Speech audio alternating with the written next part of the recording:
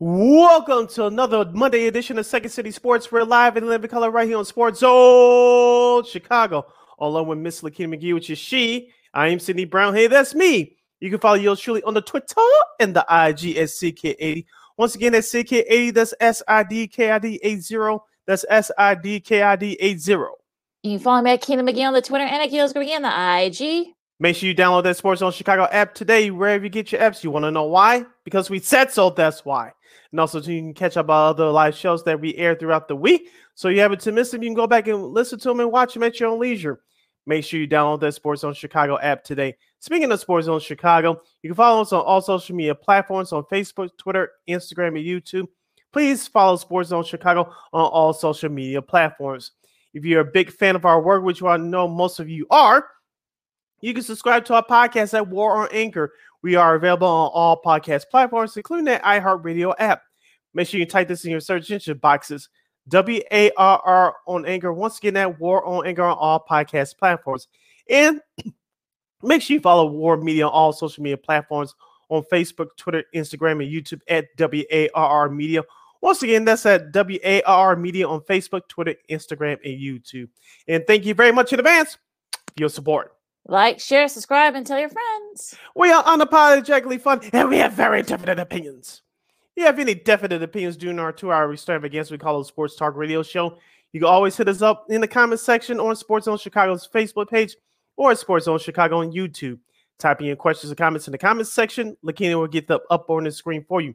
But if you decide to troll and don't do something silly or stupid, I'm giving Lakina full power to give you fools the beer land beer boot. Bye-bye. I love when she says that. But before we begin, we must remind you that you can now catch Sports Zone Chicago available on Roku TV. That's right. So celebrate the squad. Get with the program.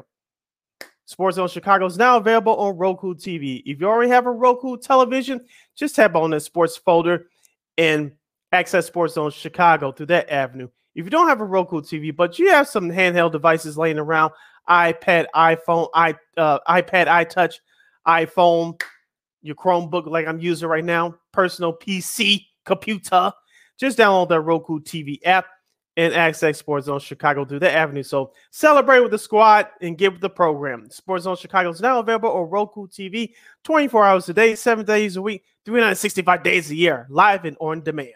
Anywhere, wherever you want, it's all right there for you. And you know we can't provide. Sorry. Jeez. Okay, we're gonna get right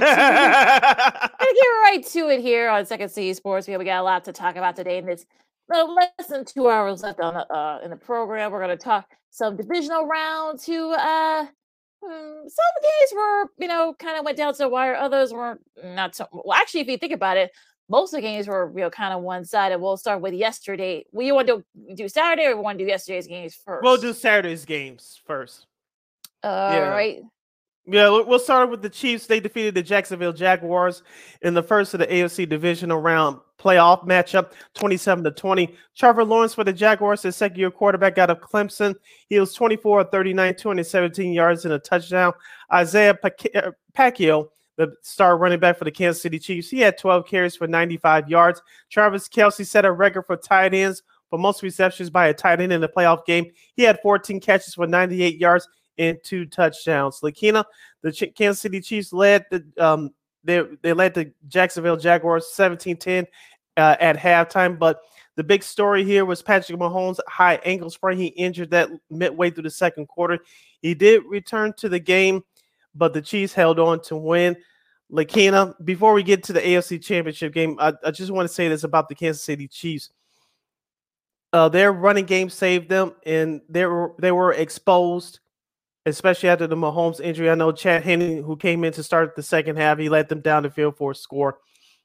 But as we said all year, Lakina, the Kansas City Chiefs defense is still good, but it's not as great as it was a year ago.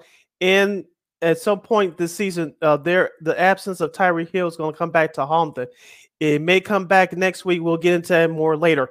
But as far as this game is concerned, Jacksonville, it was a game of them not capitalizing on their mistakes. They failed to give pressure on Mahomes, especially after his high ankle sprain injury. And number two, for the Jacksonville Jaguars, in my opinion, they didn't commit to running the football enough. And it's just a young team that's going through some growing pains right now. They had the highest of highs last week against the Chargers. They suffered the lows of lows this past Saturday against the Chiefs. So this is a young team. I think it's on the rise. They just got to go through some growing pains and learn from. Kansas City, in my opinion, barely survived this game, and they were lucky to win it. Yeah, also, too, you got to think that I probably would say that also drops, too. I mean, Trevor Lawrence, threw some really solid balls, but his guys dropped them. I mean, I know that there were a couple. I think Zay Jones had a couple of drops. Christian Jones, even though he did have a touchdown catch, he did have a couple of drops as well. I think they were like third in the league in drops this year. I'm talking about the Jaguars, so that kind of came up back to back in the butt. Now, to their credit, though, the Chiefs' credit, I mean, Chad Henne did lead after coming in. He did lead the Chiefs to a 98-yard drive, to Kelce. So that definitely kind of helped with the confidence as well. We'll take a look. We'll keep an eye out for a Mahomes ankle injury, especially with the high ankle sprain that can linger. So you got to think that he didn't, even though when he got back into the game, I'm talking about Mahomes, he didn't look 100%. So that's going to be the big key here for the Chiefs. Something to look out for as we go into Championship Sunday on Sunday. But look, the defense did just enough. I mean, they did force a lot of 3 outs for the Jaguars. They only sacked Lawrence twice, but they were able to kind of make it keep it going and such. They keep the Jags off the offense, I should say, off the field. So they did what they had to do. And look, I think you got to give the Chiefs credit. They were able to bounce back and all that. So I think it was a combination of the Jags had their chance to win this game, but they just couldn't capitalize on the mistakes. And also, too, that big fumble by Jamal Agnew early in that fourth quarter, Yep. I think that's what did them in as well. And Travis Etienne, as I mentioned, he did get a touchdown early in that game, but he only had 10 carries for 62 yards overall. His longest run was for 19 yards. You mentioned Zay Jones, 5 catches, 83 yards. And Christian Kirk did get a touchdown late. He only had 7 catches for 52 yards. He was targeted 14 times. Evan Ingram, their tight end, the former New York Giant, 5 catches, 31 yards. Marvin Jones, 1 catch for 21 yards. So Trevor Lawrence had a difficult time finding his guys down the field. I know the numbers look respectable, but he faced a better defense than the Chargers last week, especially in that second half. On the flip side for Kansas City, outside of Travis Kelce, Kadarius Toney was your second leader in catches, 5 catches for 36 yards. And I know Marquez Valdes-Scantling scored the touchdown in the fourth quarter to basically put the game away. But Lakina, Kansas City, even though it was Jacksonville, they'll have to play a much better game next week in the AFC Championship game. We'll get to their opponent in just a moment, but that was a couple of observations that I took from this game on Saturday. Now going into the Saturday night, the night game from that Saturday game. I know you picked the Giants, Sid. Our girl Christine Manica from KXRP. We picked the Eagles. Didn't expect this score, however, 38-7. The Eagles, easily beat the Giants. Jalen Hurts had 2 touchdown passes. It's sort of one of those things where they had running backs combined. Hurts also had a rushing touchdown. A couple of the running backs each had a rushing touchdown too. It's sort of one of those things where the Eagles kind of just dominated from start to finish. Just when you thought that maybe the Giants were going to get something going, they couldn't do it. Daniel Jones looked like Daniel Jones, only 135 passing yards and an interception. They just couldn't get it going on offense. I'm talking about the Giants, and I think the lack of experience. I know people were already making fun of Minnesota. Everyone was like, "Wait, y'all couldn't beat this guy. Y'all couldn't beat this Giants team." But it is what it is with that one. But yeah, but look, as number 1 seed, the Eagles did what you're supposed to as number 1 seed coming off a bye.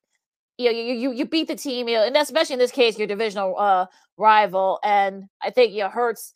The weird thing is that he's not 100%. We talked about on Friday. I had to see how he looks at 100% because he looked pretty good on Saturday.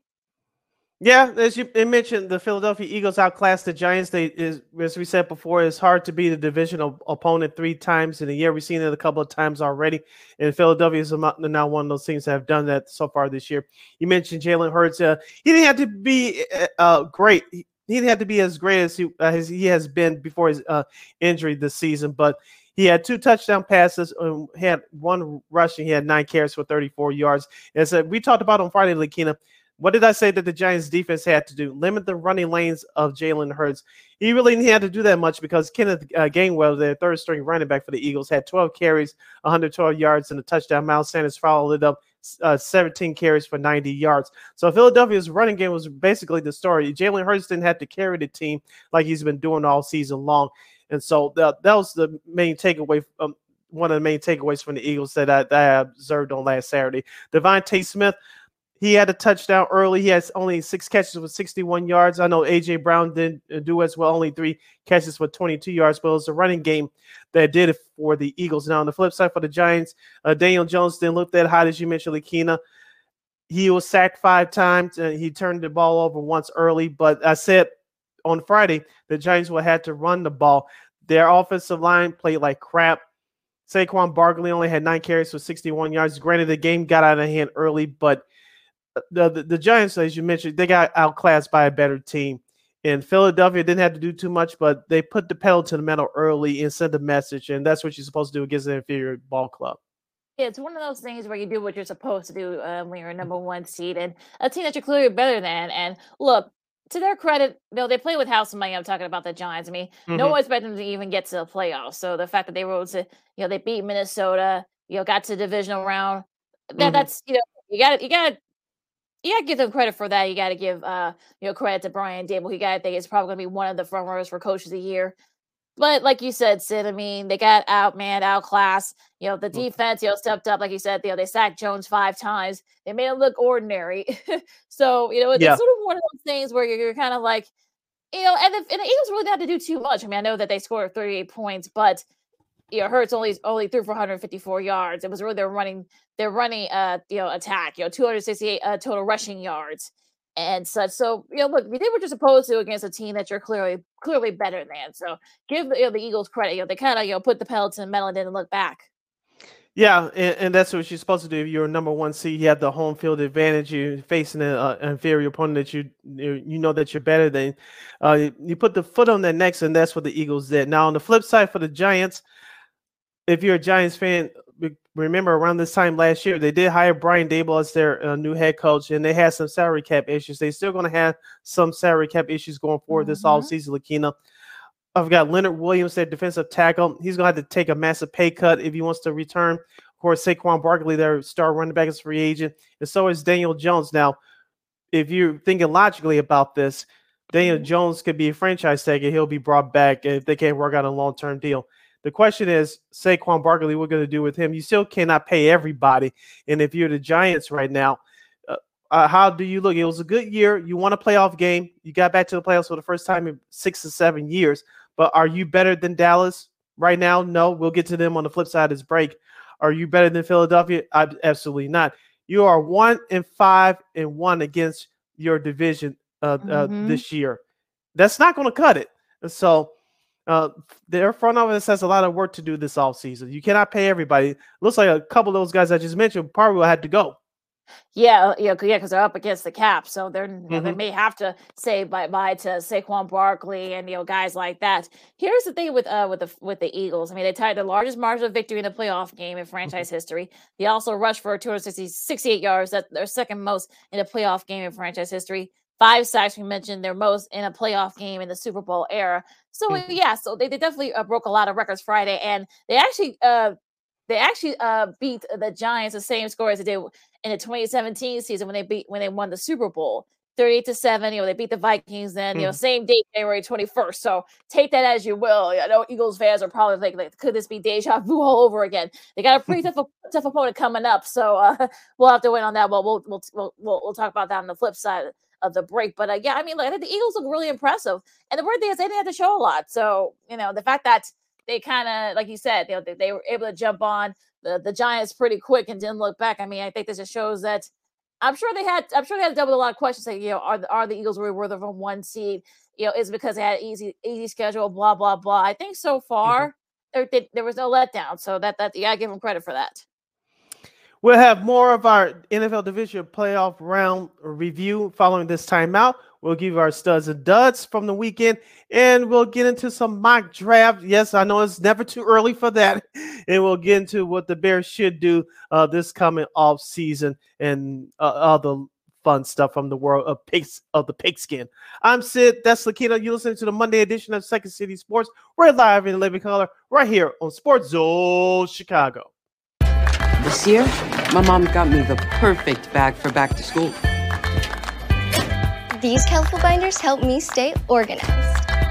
These headphones are just what I need for studying. These new sneakers are just what I need for the new year.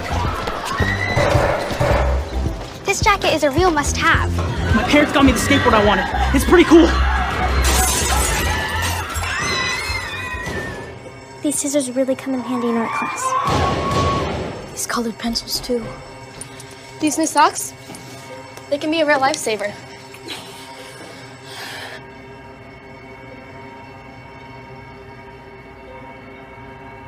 I finally got my own phone to stay in touch with my mom.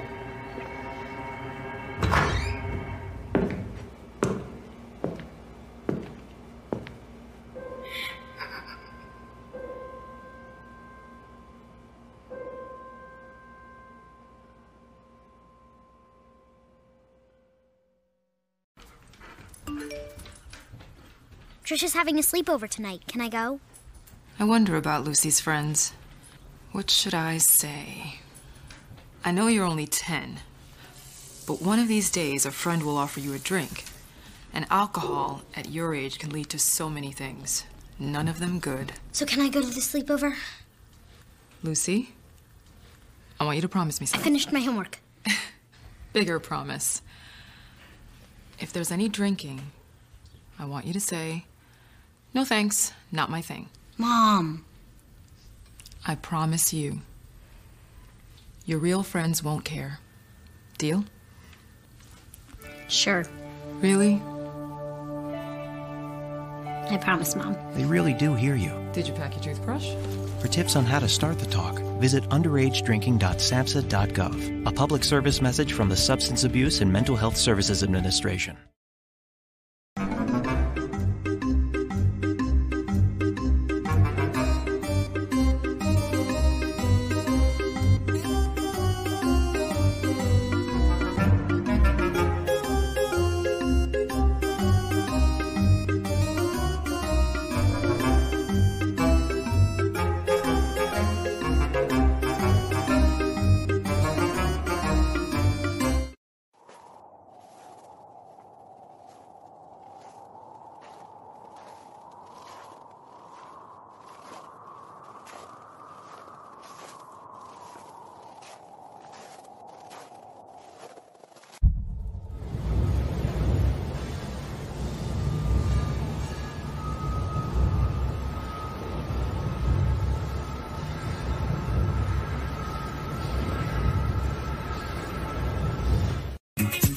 Hey, this is Dr. J, and I listen to Sean and Maya in the morning.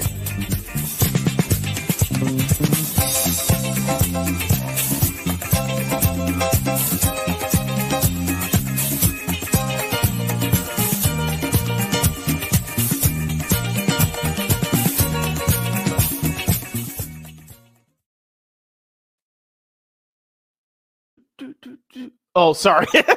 Welcome back to the Monday edition of Second City Sports. We're live in the living color right here on Sports Zone Chicago. I'm Sid. That's Lakina. You can follow yours truly on the Twitter and the IG at CK80.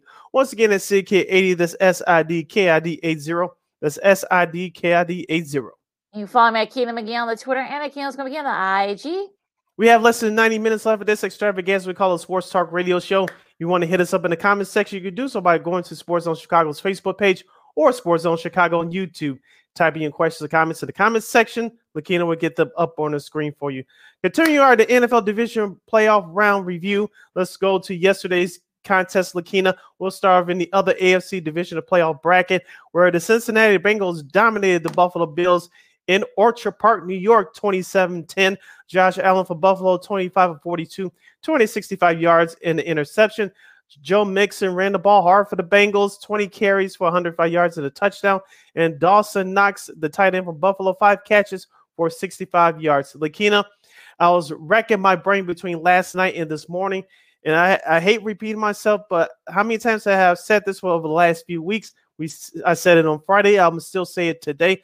The top 3 reasons why the Buffalo Bills lost yesterday: 1, because of dumb penalties; number 2, because their run defense has been terrible ever since Von Miller's season-ending injury where he tore his ACL; and number 3, their lack of commitment to running the football. It wasn't like they were out of this game. They had many chances to get back into the game, but the dumb penalties and the lack of commitment to running the football, it was just atrocious. Josh Allen once again led the team in rushing, even though it was only by 2 yards over Devin Singletary, 26-24. That's just not going to get it done. And we talked about this too on Friday, Lakina. The Cincinnati Bengals were missing 3 of their top guys on the offensive line. They did a great job by protecting Joe Burrow, only giving up 1 sack. It's one of those things where this is just baffling. Of course, you saw Damar Hamlin. He was there at the game. He was at the press box. He talked with the team before the game. There was just no energy, especially with that rush defense. The Bengals had 3 sub-starters in their O-line. Where was the pass rush? Where was it? Burrow should have been sacked more than once. The fact that you couldn't take advantage of that. Where was the pass rush? Also, too, I mean, I know Stephon Diggs had a lot of frustration. He went to the locker room. He didn't even say it, talked to the media. He was only targeted 4 times. 4 times he was only targeted. Dawson Knox led the reception there with 5. Well, actually, it was him. Stephon Diggs was actually targeted 10 times, but only had 4 receptions. Yeah, had 4 receptions, and he was like overthrown and such. But still, that's still not a lot. Even though it's been 10 times, but that's still not a lot. So he's one of your top receivers, but yet you only target him 10 times. I mean, and then there was some overthrows and such, and like you said, there was some stupid penalties. Of course, you give the Bengals credit, but let's remember too, the Bengals. If Baltimore had not forgotten that Tyler Huntley is not Lamar Jackson, the Bengals should have easily lost that game. Let's be real here. And, And people say, "Well, this was a statement by the Bengals." No, this Bengals team could have lost to their divisional divisional rival just a couple weeks ago. So miss me with those comments. And also, too, you got to think that with that place was rocking as such. And the Buffalo actually won the toss and decided to let the Bengals get the ball. Now, I don't know if they thought that maybe the defense was going to stop them. Well, they ended up going for a touchdown. So to say that, I don't understand why. I was talking to a friend, and she said the same thing. She said, well, why would you do that, especially in the playoffs? I mean, you have a solid offense, set the tone right away. And I think, they weren't able to do that. So, look, I think there's a lot of reflection in Buffalo. I mean, it's definitely going to be one of those things. I don't know how far, I guess, they are, but I've seen, some of our friends say, well, maybe the Bears try to get Tremont Edmonds. I mean, you don't know how much money he's going to want. And like, you got to think that they're not going to spend all that $197 million that they have in the cap. So I think people need to kind of, slow down on that. Now, look, of course, you give the Bengals credit. Burrow, I know he said some comments after the game that had Buffalo had won, it would have been them against Kansas City and Atlanta. And to their credit, I mean, the Bengals did beat the Chiefs at Arrowhead last year to go to the Super Bowl, but the Chiefs are going to be waiting for them. I mean, I don't really know. I mean, this game kind of baffled me from the start. There was no urgency with the Bills. It just felt like, I don't know if because they were emotionally and maybe physically exhausted from all the stuff with Hamlin, but there could be a better effort from them yesterday. I just think, where was the effort? Yeah, and I think it's a fair question to ask, and that's going to fall on head coach Sean McDermott again. Of course, he called that timeout at the end of regulation last year in that shootout classic against Kansas City on the road when you had that game won. And, of course, now this year, taking the Damar Hamlin situation out. Like you said, that team had no energy yesterday. Was it because of the stuff we've been dealing with Hamlin, or did they take Cincinnati for granted? I hope they didn't, because if they did, there really is something wrong in that locker room. I think I heard somebody on the New York radio station this morning said that Brian Daboll, who's not the head coach of the Giants, of course, remember he was the OC of Buffalo last year. I think missing him is I think not too many people are talking about that. And so I know Ken Dorsey, the former University of Miami quarterback, is the OC now, and he may be up for a coaching job somewhere in college. We'll see how that goes. But I think missing Brian Daboll, I don't think people give enough credit towards that. And you might be right about that. I mean, I think Daboll was one of the reasons why Buffalo been close a few times. So you got to think that that's played a part there as well. Buffalo is also the first preseason title favorite to not reach even the conference championship game since Seattle did it in like 2015. it's sort of one of those things where you're kind of at a crossroads if you're Buffalo. I mean, you thought that the window is still open, but again, I mean, you're dealing with other stuff. I'm sure they're gonna have cap issues too. They may have to get rid of some guys. But yeah, I mean, and Diggs might might ask for a trade. So yeah, you just don't know where the Bills are gonna go at this point. But yeah, this was definitely an opportunity that kind of slipped away from them, and they got a lot of I'm sure Bills fans are kind of wondering about that as well. Now, Burrow does join Russell Wilson and Big Ben Roethlisberger as the only starting QBs to win 5 playoff games in their first 3 seasons. He's also the 5th QB in the Super Bowl era to win each of those first 3 road playoff games. So yeah, I mean, and then it'll be the Chiefs and the Bengals once again. They'll meet for the 2nd straight year. That's the 7th time that that's happened with 2 teams meeting for the conference title in consecutive seasons.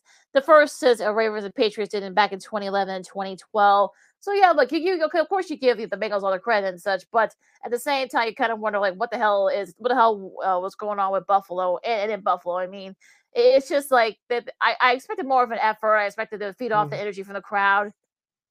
It was nothing. It was totally listless, and I don't know if that's the emotions, they were emotionally drained. I don't know. That's something for them to have to answer. But it just felt like something was missing from them yesterday, and it's baffling to me.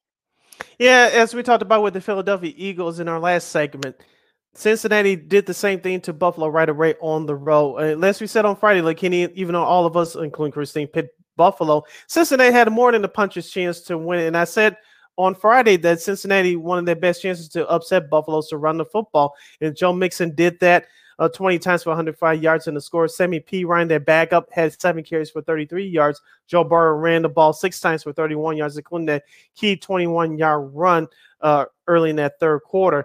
But also, too, in the receiving department, the stats doesn't jump out at you, but their receivers had some big catches, including Jamar Chase. He had 5 catches for 61 yards in the score. Their tight end, Hayden Hurst, had 5 catches, 59 yards in the score. I wanted to ask you, Lakina, about the Joe Mixon touchdown. Did you really think that was a touchdown? Because I thought that the replay officials would call it bad because I couldn't find any evidence that they were going to count that as a touchdown. And then, of course, early in the game, Jamar Chase had a touchdown that was taken out the ball. No, I thought clearly that the replay officials got it wrong. What were your thoughts about those 2 plays? Yeah, I think they were both wrong. I think they were both. I thought that was a touchdown. So I thought you got talking about Jamar Chase's. Yeah. I think he got that second foot. I think he was able to drag that second foot in with his toe, and he was able to drag that through. But of course, that ended up not being a touchdown. But the Mixon touchdown, which should not have been a touchdown, was called a touchdown. So there you go with that one. That one was a little bit more of a question, but it's sort of one of those things where even if they had not counted that Mixon touchdown, you could tell that the Bills were just emotionally and physically exhausted. So I just don't that's something that Sean McDermott and the rest of the Bills team gonna have to answer for, because it feels like this was their shot to perhaps maybe rally around their teammate and and everything else, and they weren't able to do that. So it's sort of one of it was very disappointing Buffalo's effort yesterday, and that really, it just, like I said, it really kind of just it really baffles me to no end. In the other NFC divisional playoff contest from last night, the San Francisco 49ers will return to the NFC title game for the 3rd time in 4 years after defeating the Dallas Cowboys in ugly fashion, 19-12. Dallas kicker Brett Maher missed the extra point again, but this time it was blocked. But on the flip side for San Francisco, rookie quarterback Mr. Irrelevant Brock Purdy was 19-29 for 214 yards. Elijah Mitchell ran the ball hard for San Francisco 14 times for 51 yards. CeeDee Lamb on the flip side for Dallas had 10 catches for 117 yards. Lakina, I think the turning point in this game was when backup running back Tony Pollard went out with that foot injury, and it changed everything offensively for Dallas. Dak Prescott had a touchdown pass, but 2 big interceptions. He has thrown an interception 11 times out of the 11 times out of the 14 games that he's played this year. For you to say, including the playoffs. I know, right? With that one, but that Pollard high ankle sprain, I think that's definitely what kind of changed the game. He was really the kind of reason why the Cowboys were still in it. He had some big catches, some big runs too. Once he went out, it wheels started falling off. Zeke, had 10 carries, but why didn't he get more carries? That's the thing that kind of makes me wonder with that one. Now, as far as San Francisco is concerned, I mean, Purdy, so far the bright lights hasn't bothered him. He threw for 214 yards, but it was really sort of like their running backs: Elijah Mitchell, Christian McCaffrey, Deebo Samuel. They were the kind of ones that kind of kept things going, kept the chains moving, and such. I mean, you got to give the defense also too for San Fran credit. I mean, they made the tackles, they only sacked Prescott once, but they had those 2 bigger interceptions.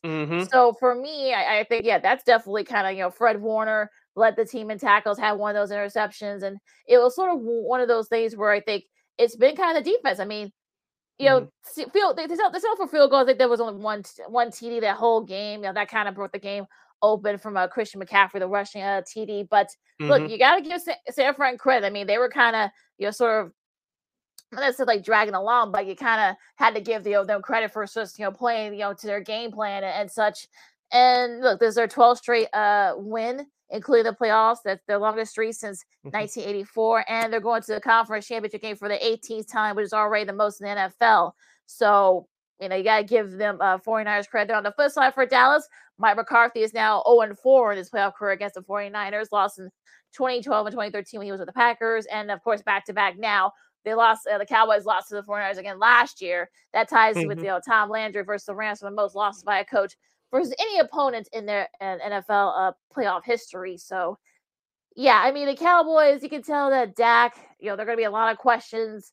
That guaranteed money, he only has one more year of that guaranteed money, and Jerry Jones can kind of just say bye-bye to him, especially if he doesn't produce next year.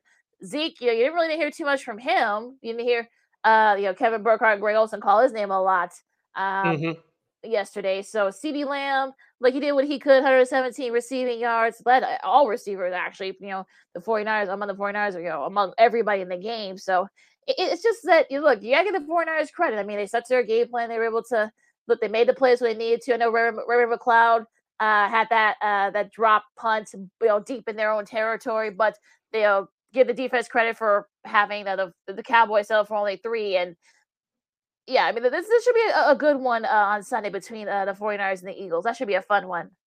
Yeah, I think we talked about this on last Friday, Lakina, about Brock Purdy. We didn't think he was going to have a big game in terms of the passing yards like he did the week before against Seattle, because Dallas's defense is much better than Seattle's, led by Micah Parsons. But out of those 214 passing yards by Purdy, you like the way that he spreaded the ball around. That's what happens when you have an effective running game. George Kittle had 95 yards off of 5 catches. Deebo Samuel, even though he had those couple of carries out of the backfield, he still had 4 catches for 45 yards. Jawan Jennings, 2 catches for 26 yards. It was nice to hear Brandon Ayuk's name. He was targeted 4 times. He had 2 catches for 26 yards, of course.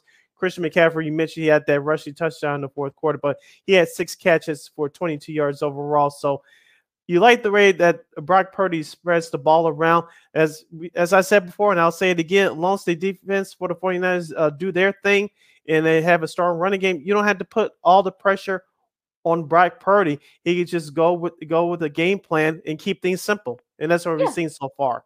Yeah, he's not doing too much, which is probably a good thing on his part. I mean, he's been able to kind of just play his game and such, has made any big mistakes so far. And look, it seems like the bright lights hasn't bothered him. So, I think having a solid defense, from having a solid defense, I think that helps. Having, Deebo and, C-Mac and all those guys, I think that also helps too. So you got to give a little bit of credit there. So you got to give the 49ers all the credit in the world. But yeah, I mean, like I said, the Cowboys, they have a lot of questions coming up this offseason. Yeah, what would you do before we get to our studs and duds, Lakina? What would you do with Dak Prescott? Would you try to trade him this offseason, or would you be forced to bring him back next year? Because, like you said, he only has one more year of that guaranteed money next year. After that, that's it.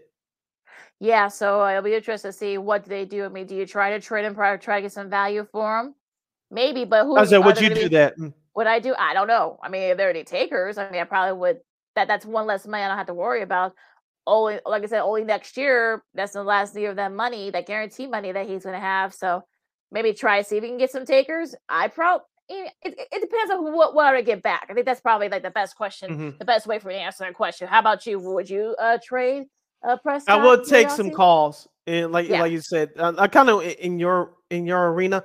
I would take some calls to see what I get back, and I know you cannot heist these teams. You can try, but the other teams will tell you your player's real value. So they can try to. Jerry Jones and his son Steven Jones can ask for a heist, but they're not really going to get, I don't think, what they want for Dak Prescott. So I would take calls, but I think at the end of the day they'll bring it back for one more year, and that'll be it. You're listening to Second City Sports on Sports Zone Chicago. We're live in living color for a Monday edition. Lakina, before we get to what the Bears are going to do for this offseason, let's get our studs and duds from the NFL divisional playoff round. I'll start off with my three studs from Saturday. Isaiah Pacheco had 12 carries, 95 yards for the Kansas City Chiefs as the Chiefs defeated the Jaguars 27-20. My second stud would be Travis Kelce, 14 catches for 98 yards for Kansas City. And my third stud would be running back Joe Mixon from Cincinnati, 20 carries, 105 yards, and a touchdown. The Bengals dominate the Bills on the road. All right. So nicely done there. I would have Joe Burrow as one of my studs. I mean, I think he's kind of showing you that he is one of the top QBs in the country right now. In the league right now, I should say, 2 touchdown passes, 242 yards. I mean, you got to give them some love there. The San Francisco defense, what they do best, forcing turnovers, 2 interceptions, kind of kept it tame. Even when they gave up some big yards, they did have the Cowboys for field goals, so that's just as big of a win there with everything else, including that big with that flipped positioning, and that could have easily been a touchdown, but they had them settle for a field goal. And I'll say Philadelphia. I think, look, they coming off a bye. Usually, teams that come off a bye, the number 1 seed, they look very rusty. They look very, timid and such. The Eagles did not look like that. Dominated the Giants from start to finish, what you're supposed to do as a number 1 seed. So you got to give them credit there. All right, my 3 duds would be the whole New York Giants team. They did not show up. They showed up physically, but emotionally, I know you were outclassed, but there was no fight in my opinion. So they're my first dud. My second dud would be the Buffalo Bills defense, in particular their run defense, as I said on this program for the last few weeks. If anything is going to hold them back from reaching the Super Bowl, it's their run defense, and it definitely got exposed yesterday. They gave up over 200 yards of rushing yards to the Cincinnati Bengals. And my third dud would be Dak Prescott of the Dallas Cowboys. We already took one of my duds. Dak was one of my duds too, for all the reasons you said. And we're interested to see if they do make a trade. They trade him during the off season. It's gonna be kind of hard to do, but I'm sure they're gonna take some calls. The Buffalo team in general. I mean, you wonder, like, is there something going on behind the scenes? Is the DeMar Hamlin still kind of just exhausting both physically and emotionally? Maybe that's what happened there. I don't know. But someone's got to give her. Someone's got to answer for it. And I don't know what went on in that game. You give Cincinnati credit, but you got the Buffalo just look completely listless, and it's just terrible. I'll even switch it up and say the Jags are one of my duds. I know lack of experience and such, but they still had a good chance to win that game. Drops and such, that kind of killed them as well. We get a chance to talk about it earlier, but I think the Jags, had they caught some of those passes, they probably could have won that game. And that fumble too, I mean, that was just that kind of made the game open and such. So I was I'm gonna say they're my dud too. I think because they could have won that game, and that Jamal Agnew fumble that was pretty bad. All right, and there's your studs and duds from the NFL Divisional Playoff Round action from this past weekend. You're listening to Second City Sports or Sports Zone Chicago. I'm Sid Deslakina. You can hit us up in the comment section at Sports Zone Chicago's Facebook page or Sports Zone Chicago on YouTube. Type in your questions and comments in the comment section. Lakina will get them up on the screen for you. Let's close out hour number 1 by discussing the Chicago Bears. Lakina, there's all types of rumors. You'll hear them. You haven't heard them already. You'll hear them in the next few months, leading to the April 27th NFL draft. And free agency starts, I believe, March 13th. And so it's still less than 2 months away from that. But I want to ask you, the Bears clearly need a number 1 wide receiver. I'm sure they're going to pick up a stud wide receiver in the draft because Ryan Pauls has all these picks in his back pocket. But I was reading the post over the last weekend, and I'll get your opinion on this. And according to this post from our friends at 670 The Score, they have the top 4 wide receivers that the Bears should consider trading for. I'll give you the candidates. You ready? Mm-hmm. DeAndre Hopkins from the Arizona Cardinals. It'll be interesting to see what do the Cardinals want, especially once they hire a new GM and a new head coach. I mean, it's going to be interesting to know how much you're going to have to give up, because they're probably going to want that number 1 pick and maybe a couple other mid-round picks as well. So that's going to be interesting, though. But yeah, I've heard that name as I've heard that name too. I believe DeAndre Hopkins in his early 30s. So if you're Ryan Pauls, would you pay a steep price for a wide receiver, even though he's still good, that he's getting up there in age? I'm not sure. He's still a good name. He'll help out Justin Fields a lot, but I don't know, because of his age. I don't know. So I don't know. So I'm in a question mark on that. Mm-hmm. Number 2, Devontae Adams from the Las Vegas Raiders.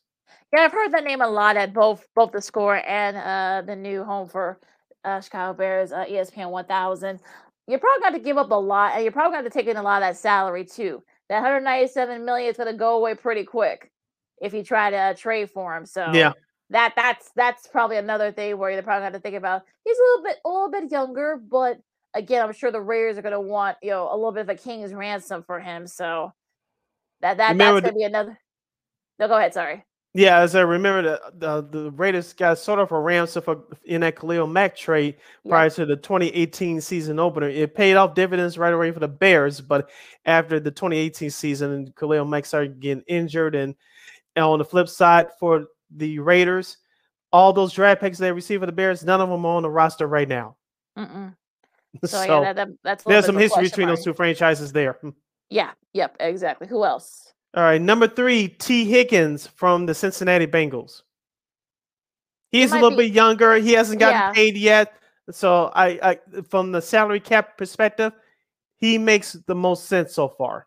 Yeah, the salary thing, I mean, I think that's going to be sort of, because he's still playing a rookie salary. So yeah, I think that's going to, and I'm sure he's not going to want to go anywhere unless he gets a big contract. So that's going to be another thing too. Yeah, he's younger, but I don't know. I mean, that's like, if you're the Bengals, you want to try and keep him at whatever the cost. So, but remember, Jamar Chase is on a rookie contract as well. You assume that he's going to get paid along with the quarterback Joe Burrow. If that's the case, at least T. Higgins out.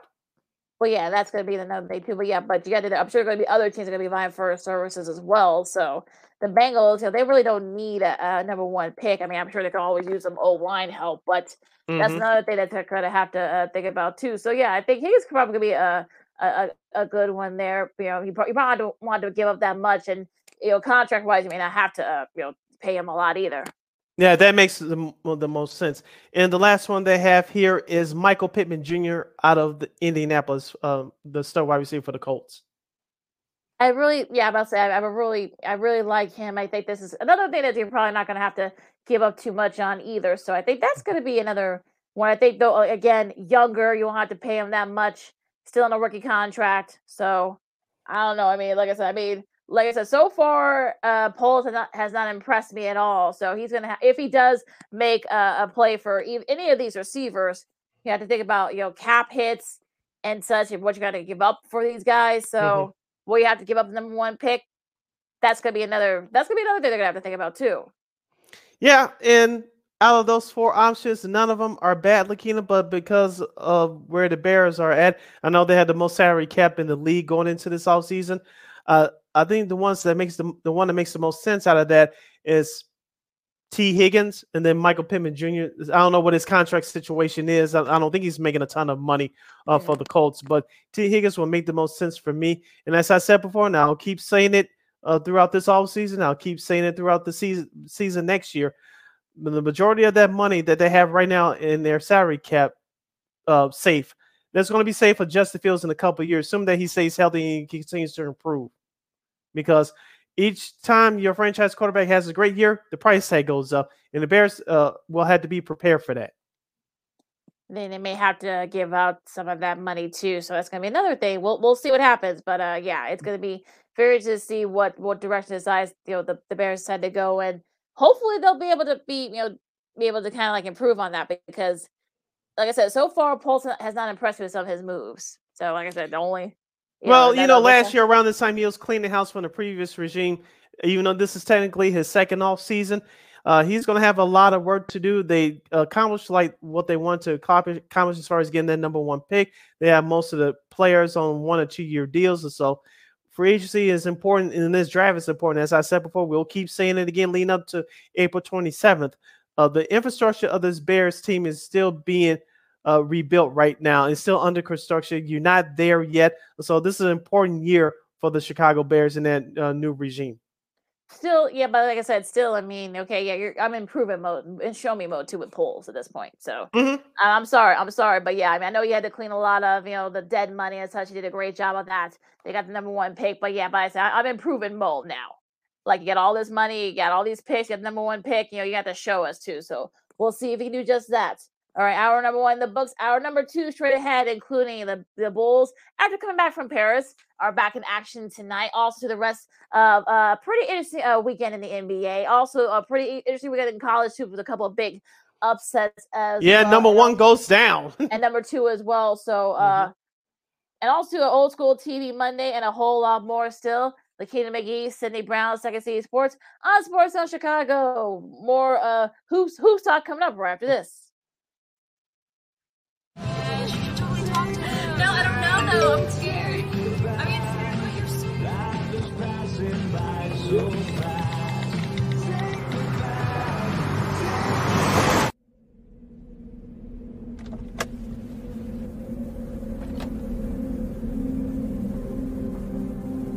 Do you know that you're in my lane? No, not at all. Are you not paying attention? Are you texting? I was just checking in with my mom. I was telling her that I thought we'd be home by 6. It's okay. There's enough time. Just pay attention. I'm not even halfway through my text. There's no way. I'm not even going to look up. My babies are in the car. You have to pay attention. It's just supposed to be a quick text. I'm so sorry.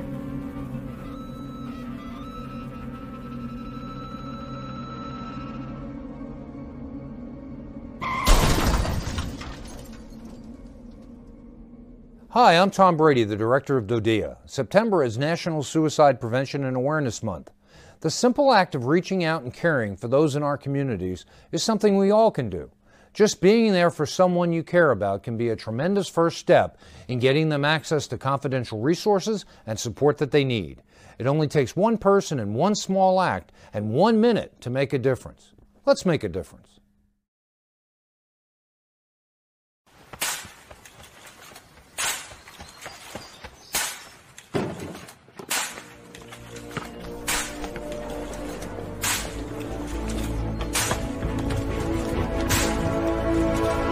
Move it!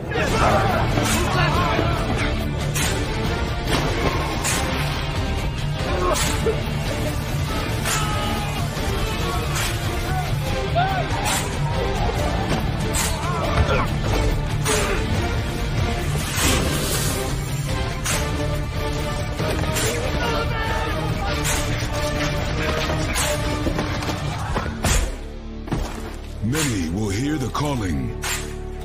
Few will earn the title. United States Marine. The few, the proud, the Marines.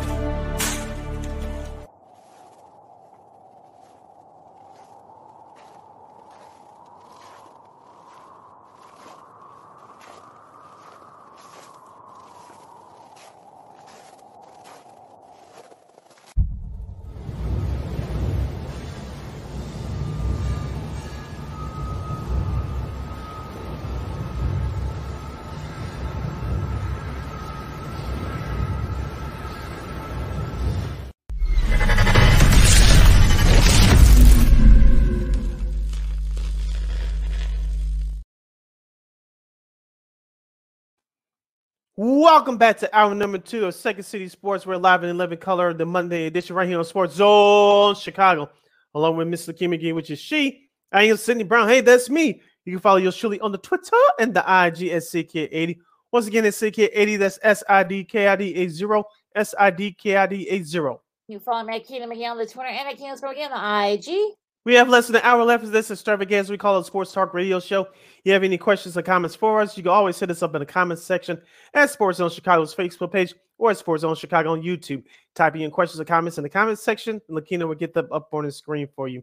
Let's kick off the second half of the show, Lakina, by discussing the Chicago Bulls and the NBA at large. We'll start off with the Bulls first. They had the last 3 days off. Tonight, they'll get back at it against the Atlanta Hawks at the United Center at 7 o'clock. The Bulls are 3 games under 500 at 21-24. While the Atlanta Hawks check in with the 24-23 record, as we mentioned the last few shows, the Atlanta Hawks and Trae Young and company have been on a roll these last 2-3 weeks. So they sit right in the middle of the Eastern Conference playoff bracket, while the Bulls are in that number 10 if the play-in tournament started tonight. Lakina, we talked about it last week. The Bulls had to get that win in Paris against the Detroit Pistons that beat them by 18 points. Zach LaVine is still continuing his hot scoring streak. DeMar DeRozan returned from a calf injury. He looked good. Kobe White is starting to play well. But the question for me is the development of Patrick Williams. Will we continue to see that consistency, especially on the offensive end? Can he take his game to another level? Well, I think that's going to be another thing that they're going to have to do there. And I think that's going to be pretty interesting to see what they can do it tonight against the Hawks. Now, the Hawks there's only a 4.5 game difference between the 6th seed, who right now is Miami, and the 10th seed, which are the Bulls. They're still the Bulls can make a move here. And I think that's going to be sort of like the thing. They've got some winnable games coming up, starting tonight. I know Atlanta has been giving them fits. We've seen some of the games that they've had, especially in the last month. So, that's going to be like the number one thing there. And I think, they've had a couple of days off to kind of get their clocks back on track. And it's sort of, one of those things where you're kind of like, look, they can make a move here if they want to. I mean, they've got Indiana, they got Charlotte, Orlando. I know they have a 3-game road trip after this. So these games all 4 of these games are very winnable too. They can get back on track here. So I'm not, freaking out just yet. I know, some Bulls fans are using their trade machines and such. So I think, y'all need to leave those things alone. I swear. But yeah, I mean, it's gonna be very interesting to see how the Bulls do and how they look. I mean, DeMar DeRozan looked really good, coming out of that game against the Pistons on Thursday. So yeah, I think for me, I think this is gonna be like kind of improvement mode too, especially with P. Will and Io and the rest of the game there. Can Vooch keep up his pace and such? So yeah, I think, look, we'll see what happens tonight. I mean, this is an Atlanta team they're very familiar with. I know they've been hot, though they did lose their last game and such. So, yes, they've won 7 of their last 10. But, none of it has really been impressive to me as far as Atlanta's concerned. But that's a whole different scenario there. But, yeah, it's going to be interesting to see what happens. Yeah, my first concern is Patrick Williams. But my second focus is Nikolai Vucevic. Of course, around this time last week, we gave him the credit that he deserved because he tied his career high with 43 points and then winning over Golden State. Of course, DeMar DeRozan was out, and so Vucevic was the guy was the main man for the Bulls last week.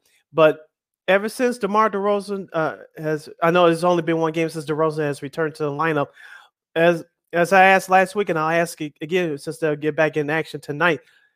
The offense should flow through Nikolai Vucevic. He's one of the best passing big men in the league.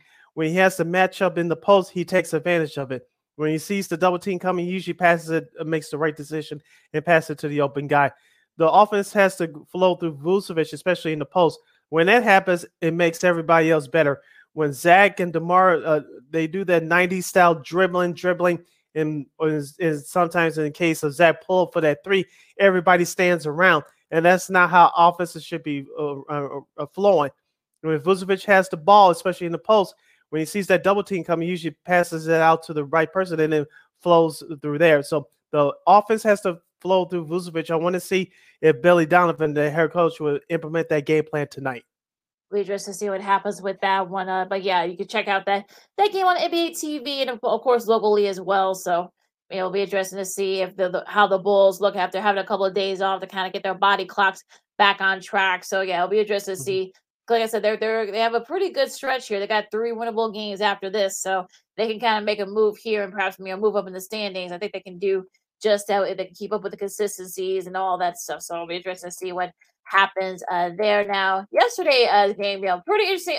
Some interesting things happened over the weekend in the NBA. We'll get to all that, but starting yesterday, I mean, it's definitely some interesting results here. Of course, you had the Lakers beat Portland 121-112. LeBron had 37 points and such, and it's sort of, I'm kind of like in that realm with them. I mean, they're kind of right on the edge of that play-in, so they can make a move here if they want to. I'm talking about the Lakers. I mean, the consistency of it that's been their problem. But yeah, they looked really pretty good. I saw a little bit of this game, via the computer, and yeah, I saw a little bit of the game. And look, they kind of looked really really good. And look, I think the Lakers can kind of be right there. They're 3 games under as of this recording. Thomas Bryant had 31 points as well. That's a career high for him. Mhm. Is a losing effort for the Blazers. Now again, no Dame had his struggles. 24 points. Anthony Simmons had 31, leading the way for the Blazers in a losing effort. But yeah, I think. Look, I don't know what to think about this Lakers team. I don't. But yeah, we like to see. Look, I mean, they were up. I think they were up. I think like they were outscored. 25. Yeah, Blazers they were up 25. Yeah. They were outscored by like the first couple of quarters, but they were able to pull out the win. So go figure with that one. They're the first team from the Lakers to win a game in such fashion by being outscored in a quarter by 30 plus points. Yeah, going back to 1972 in the Celtics when the then Buffalo Braves. So yeah, they were outscored 45-13 in the second quarter, but yeah, they were able to pull out a win. Go figure.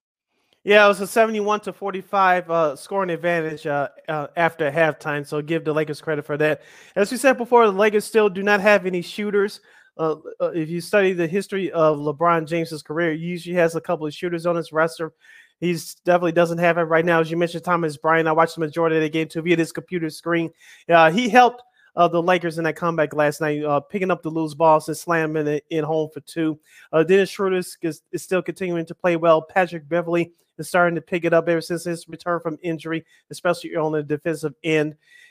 And Portland just melted down the stretch. They couldn't shoot the ball well. Damian Lillard only had 1 3-point shot in the first half, and that was that logo 3 to end the half. And so Portland, like we said, Dame Dollar has to stay healthy. Anthony Simons is having a good year, but they still need that third scorer. I don't know where they're going to get it, but give the Lakers credit. Last night they took advantage of it. LeBron James is still continuing to play well. I know Anthony Davis is supposed to do back soon. Wake me up when that actually happens, okay? But, how long can LeBron James keep this up, especially at age 38? We know he's going at that scoring record of Kareem, but how long can he keep this up? Because a guy like that at his age, you wear down in the fourth quarter, and other guys gonna have to pick it up. But LeBron doesn't have the horses that he needs right now. Maybe I just see that's gonna be something to look out for too. Now, Golden State loses to the KD list. Brooklyn Nets 121-16. Kyrie Irving led the way for them led all scorers, I should say, with 38 points. And look, you did what you're supposed to if you're the Nets. I mean, you had Kyrie, was kind of like that guy that kind of picked up the slack for KD, and also too you had other guys. They had 24 points and such. So yeah, so definitely a good win. And as for Golden State, I mean, they're starting to kind of worry a little bit there. I mean, 13 for 32 from 3-point range. That's not good if you're trying to stay right there. They're on the edge of missing the playoffs right now. They're in that 10th seed right now as of this recording. So. But a nice win for the Nets. Yeah, a great job of Jacques Vaughn and the Nets. I know they've been struggling out there on their West Coast road trips. They needed this win. They took advantage of a couple of mishaps that the Warriors had, especially down the stretch last night. Ben Simmons, I asked you, Lakina, where he's going to show up. He hasn't shown up as far as scoring is concerned, but he had 11 big assists last night. So that's what you like to see. And also to Seth Curry, the younger brother of Steph. He had 12 points off the bench. You thought he would play a little bit more, but he had a nice contribution off the bench last night. So it was an all-around good team win for Brooklyn. And Joe Harris, who's been injured off and on over the last year and a half or so, he had 14 big points last night for 4 or 7 shooting from downtown. Yeah, absolutely. And they were able to take advantage of some of the mishaps there. Now, the Suns got a nice win against the Grizzlies, we'll get to them in a second. I'm talking about the Grizzlies, 112, 110. I mean, the Suns, they've been struggling a lot lately. I think this is only their fifth win outside of, with no Booker. Of course, CP3 had 22 points leading the way. There, of course, Mikal Bridges had 24. So it's definitely kind of like one of those wins where they really needed it, because they're like right near the end of actually missing the playoffs as of right now. They're at 500. So hopefully, Book will be back soon, I saw. So they really need him. But yeah, a nice win for the Suns and for confidence too. And on the flip side for the Memphis Grizzlies, we'll get to what happened on the inside against the Lakers in just a moment. But the Grizzlies have lost their last 2 games on the road. And just like on Friday night against the Lakers, failure to execute down the stretch. And that's what's been happening to the Grizzlies these last couple of losses. But they're still one of the top teams in the West next to Denver. We'll get to Denver in just a moment, what happened last night. But this Memphis team is still a good team, but they just ran into a buzzsaw in Phoenix, who really are playing under desperation right now, as you mentioned, due to all their injuries. OKC beat those Nuggets 101-99. Shai Gilgeous-Alexander had 34 points leading the way there. He's your all-star this year. He should be in the all-star game next month. Yeah, we'll see if he does get that. Get the go-ahead there. Jamal Murray had 24 to losing effort from the Nuggets. And look, at 20, I should say, and they're losing effort. Now, of course, Jokic did not play, but you got that kind of, the Thunder credit for taking advantage of that. But yeah, I mean, look, the Thunder are kind of like right there, knocking on the door for that play-in spot. So I don't know if you can put them in there right now as of this point, but I think they look pretty impressed so far. I mean, they've been, like I said, they were able to kind of take advantage of Jokic not being in the lineup, so that's what they were able to do. Yeah, you give different credit. They played hard. I watched some of this game live via this computer screen. They did play hard. Like I said, Jamal Murray tried his best, but they just ran out of gas, and Oklahoma City executed the play perfectly with Gilgeous-Alexander eventually hitting the game winner with 9 seconds to go. But Denver is still up there in the Western Conference. They're number 1. I still believe in this team. Once Jokic gets back in there healthy, all systems should be go for Denver. I know they had a 15-game home winning streak, which was snapped last night, but I'm not too worried if you're a Nuggets fan. I'm not too worried. It happens. So, I mean, it's fine. Now, amongst the others, Miami beat New Orleans 196, and so Toronto beat New York 125-116. Now going into Saturday's matchups here, some pretty interesting. Don't forget the Clippers beat Dallas. Yay! Yeah, I forgot about that too. 112-98. I think they really needed that. And look, Kawhi played. Yeah, he had 30 points leading the way for the Clippers. I mean, I know. Look, I know they're doing a load management thing with both him and PG. PG had 21 points. With the 20 from 30, I should say, from Kawhi. But look, this is how they look when you have when all their guys are there on the court. So on the Mavericks side, Luka had 29, 21 points from Dinwiddie and a losing effort there as well. So, but yeah, look, if you're the Clippers, I think if you're a Clippers, you kind of feel frustrated because they're doing this whole low management thing with PG and Kawhi. But you wonder, like, okay, this is how they look when they're at full strength. Yeah, as we talked about before the season started, I had them winning the championship. And as we said, if the Clippers remain healthy, they're one of the favorites in the Western Conference. And the problem has been both their stars staying healthy. And they have some nice role players, no doubt about it, with John Wall and some of the other vendors with Reggie Jackson in there as well. So, but it all starts with Paul George and Kawhi Leonard both being healthy for long stretches. If they could do that, the Clippers are just about damn near unbeatable. Going into Saturday's matchups here, you got Philadelphia edging out the Kings 129-127. Tyrese Maxey had 32 points leading the way for the Sixers. A pretty interesting game from, it was definitely one of those games where they didn't have Embiid, they didn't have Harden, but they were able to edge out a really good Kings squad. So you got to give them credit for that. Yeah, quietly, Philadelphia is creeping back up there in the top of the Eastern Conference. They're sitting at 30-16 as of this live broadcast. And I did watch some of this game because of the Giants-Eagles game was way out of hand. Philadelphia had a big lead, but Sacramento crawled themselves back into the game.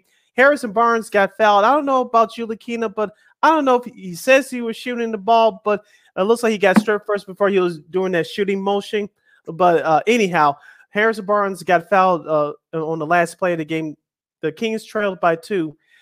Barnes missed two out of 3 free throws, and Sacramento lost the game. But one of their commentators said on the broadcast is that with a young team like this, this loss could devastate you, but you got to turn it around in a hurry. And the Sacramento Kings have been doing good this year.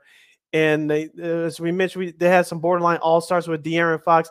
Domantas Sabonis was an all-star a couple of years ago when he was with the Pacers. So and we mentioned you had the veteran Harrison Barnes. He was with the Warriors in the beginning of their run many years ago. So they still have some nice young group of veterans and young players as well. Don't forget about your guy, Keegan Murray, the rookie out of Iowa, who's contributing as well. So the Sacramento Kings team, I don't think they're going to go away. I'm not saying they're going to go top of the Western Conference, but I don't think they're going to go away either.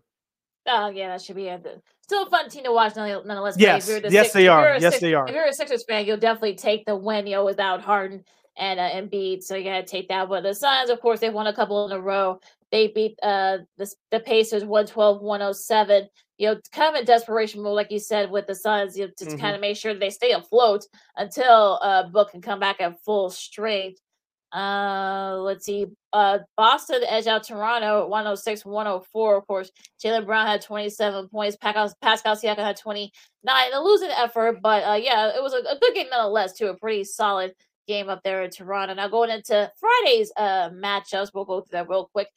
Of course, the Canes pulled away from OKC 118-113. The Nets got a nice showing against the Jazz 117-106. Kyrie had 48 points, was a season high for him. He's been kind of keeping things, afloat. So at least so far, the Nets have actually looked really good on the road out west. So that was a fun one there. Of course, the Clippers beat the Spurs. The Nuggets pulled away from the Pacers. Dallas got a nice win against Miami, 115-90. The Warriors beat the Cavs 120-114. And in a really good game, actually ended up being a strange game too. The Lakers beat the Grizzlies 122-121. Of course, Russell Westbrook had 29 points and leading the way for them. This is a second loss. It was a second loss when leading by after 3 quarters because the Grizzlies were up by 5. But this is also the Lakers' second win when trailing after 3 quarters. So, but what happened in the stands that had a lot of folks talking about. Of course, Shannon Sharpe, the Pro Bowl Hall of Famer. Of course, he's of course, he is a host for FS1. Arguing against T. Morant, who is, of course, John Morant's dad. There was, got a little bit of a scuffle there. No punch were thrown, thankfully. Cooler heads prevailed and such. So, what do you think about that? That whole thing was just weird. I saw some of the pictures and the clips and stuff, but I really you really couldn't tell what they were arguing about. Yeah, same here. And I said I got it on the text chain with the guys from the Dean Davis, and I saw that first, and I saw it again on the highlight shows. Shannon Sharpe, I love you, my man, but sit your old ass down. Sorry, sit down. We talked about how John Morant's father and it was it Karl Anthony Towns' father last year during the playoffs. But it was a nice, fun exchange. Oh my God, my son's the best. Your son is this. But it was a nice and all and fun. It looked like to me, looking at that, Shannon Sharpe was trying to be the star of the show. And I get or read somewhere that he said that some folks, especially they're sitting down on the floor, they think they can say whatever they want. You're one of them, dude. Can we just enjoy the game? You not be a part of the show. We are there to watch the players. We're not there to watch the celebrities yelling at courtside. You're not Spike Lee. You're not Denzel Washington. You're not even Jack Nicholson. Sit your ass down, enjoy the game. I get you had to have I get it if you have a little back and forth, but doing a friendly style. But yelling and screaming like you're in the backyard playing football, no one wants to see that. I'm sorry. Yeah, I mean, was it the suit? I mean, you saw his suit. What was it? He didn't like his suit. Is that why he had to say something to him? I don't know. It's usually something stupid when stuff like this happens. It's probably something very silly and dumb. Yeah. So, yeah, it is what it is with that one. But, of course, the Lakers beat the Grizzlies, edge out the Grizzlies there. Actually, a game that they really desperately needed. So they've lost a couple of the row. I'm talking about the Grizzlies. So we'll see if they can get back on track this week because they have a big one tonight. So going into the schedule for this week. In NBA, you got Milwaukee and Detroit. These are tonight's games, Monday, 6 o'clock. You got Boston and Orlando at 6 o'clock. the first game of the NBA TV doubleheader is, we talked about it, Atlanta and the Bulls, Minnesota and Houston, Charlotte, they continue their West Coast road trip against Utah, San Antonio against Portland, and the second game of that NBA TV doubleheader, we'll see if Memphis get back on track as they face Sacramento. That should be a fun one at 9:30. I think that's the first team to 140 points will win. So Probably. those, yeah. So those teams like to run. So we'll see what happens tonight. Going to tomorrow, Tuesday's schedule, it looks like this. The Bulls will have a back-to-back. They'll travel to Indianapolis to take on the Pacers. That's at 6 o'clock. The first game of that TNT Tuesday doubleheader will feature the Boston Celtics taking on the Miami Heat. Of course, this is rivalry week, starting a rivalry week in the NBA. Say that 5 times fast. Also at 6:30, we have Cleveland at the Knicks from MSG. At 7 o'clock, we have the Nuggets at the Pelicans. 7:30, we'll have Washington at Dallas.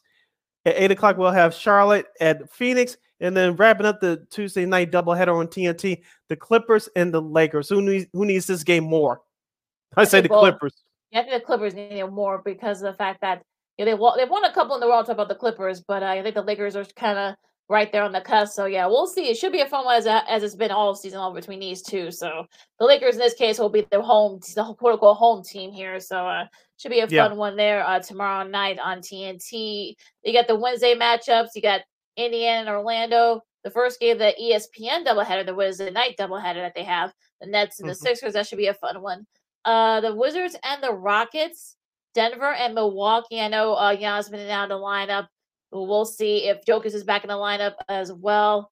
And Atlanta. Yeah, let's hope both stars return to the lineup. Atlanta and OKC at 7 o'clock. Yeah, and wrapping up the Wednesday night schedule, the second half of the ESPN doubleheader at 9 o'clock, we'll see John Moran and his Memphis Grizzlies take on Steph Curry and the Golden State Warriors from the Bay Area. Remember, the last time Memphis went out there to the Bay, and that was on Christmas Day, and they got their heads blown off. No pun intended. So Memphis are continuing their road trip, and they have revenge on their minds.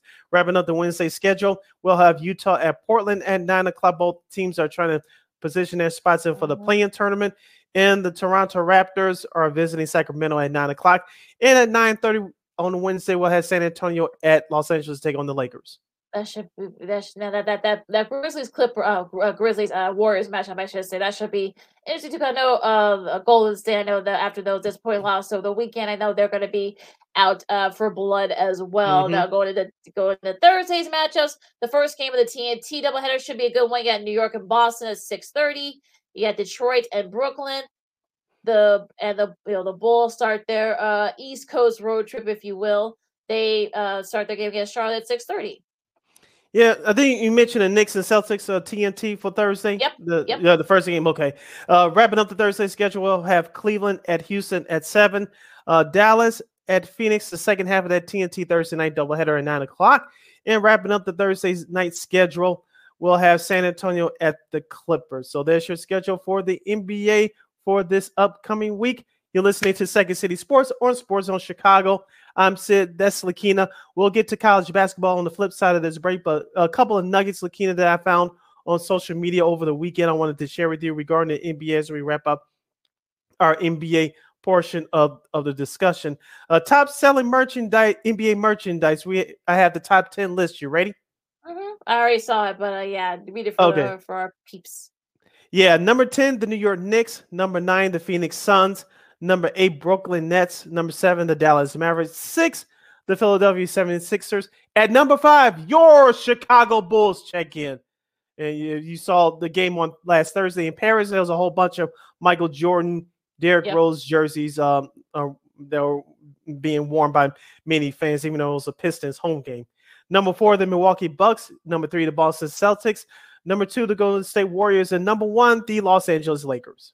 Yeah, it's weird that the Bulls are the top 5. None of their current players are, none of the current players are the top 10, among individual jersey sales. So, go figure with that one. You saw Paris, like Sid, you saw a lot of MJ jerseys. You saw some Pippen jerseys. You saw, of course, D Rose jerseys. So, I think the brand is still something that I think, that's kind of, what led to that one. But yeah, I'm not surprised by that top 5. And if you go by individuals, Yeah, no real big surprises there. Yeah, like I said, speaking of individuals, no Bulls on our top 15 list. Of course, Steph Curry leads the way as far as top selling NBA jerseys at number 1. LeBron James at number 2. Giannis at 3. Luka at 4. Kevin Durant at 5. Ja Morant 6. Jason Tatum 7. Devin Booker 8. Joel Embiid at 9. And Damian Lillard at number 10. No big surprises there, I don't think. Yeah. Mm-hmm. Yeah, no big surprise. Steph's leading the way with for them. Yeah, people, they know who Steph is. They love Steph. Of course, LeBron, still LeBron. So yeah, no big surprise in that top 10, I don't think. No surprise there. Of course, we didn't get to this last week, Lakina, but the All-Star, I think the All-Star voting will be over by this week, if I'm not mistaken. Yep. And so I know on the second returns, we had there was no Chicago Bulls players in even the top 10 or top 5.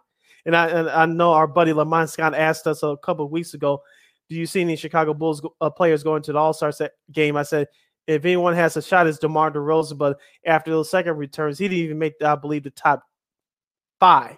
Which is weird because, they got him as a guard, which he's not a guard. So that's exactly. Which is sort of weird to me. But it is what is there. But I think if you're the Bulls, I think you probably would rather, take that week off and to kind of just, reset, and get ready for that stretch run because you still have a shot to perhaps make it in, not even just to play in, but also maybe even in the top 6. Yeah, as you mentioned with that schedule coming up starting tonight against the Atlanta Hawks at home at the United Center. Hopefully you take advantage of that. Hopefully by this time next week, the Bulls will be at 500, perhaps above 500. It's going to be tough, but we shall see. But like I say, everything is ahead of them as we less than, I believe, 2.5 weeks away from the All-Star break. And so 3.5 or 2.5 weeks away from the All-Star break. So the time for the Bulls to make their move is now. All right. We're going to have college hoops talk too. The top 2 seeds, lost over the weekend, including the number 1 seed yesterday. Old school TV Monday. The Hawks are still winning, despite, that's not helping with their draft, top draft choices. But we'll talk all about all that and more coming up. Lakina McGee, Sydney Brown, Second City Sports on Sports Hill Chicago. College hoops, old school TV Monday coming up right after this. This year, my mom got me the perfect bag for back to school. These colorful binders help me stay organized. These headphones are just what I need for studying. These new sneakers are just what I needed for the new year. This jacket is a real must-have. My parents got me the skateboard I wanted. It's pretty cool. These scissors really come in handy in art class. These colored pencils, too. These new socks, they can be a real lifesaver.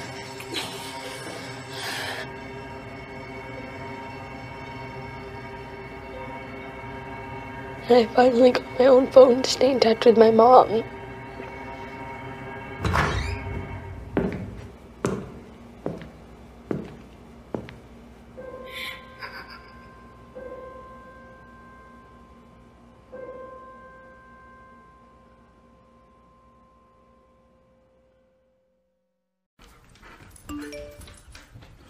Trisha's having a sleepover tonight. Can I go? I wonder about Lucy's friends. What should I say? I know you're only 10, but one of these days a friend will offer you a drink. And alcohol at your age can lead to so many things. None of them good. So can I go to the sleepover? Lucy, I want you to promise me something. I finished my homework. Bigger promise. If there's any drinking, I want you to say, "No thanks, not my thing." Mom. I promise you. Your real friends won't care. Deal? Sure. Really? I promise, Mom. They really do hear you. Did you pack your toothbrush? For tips on how to start the talk, visit underagedrinking.samhsa.gov. A public service message from the Substance Abuse and Mental Health Services Administration.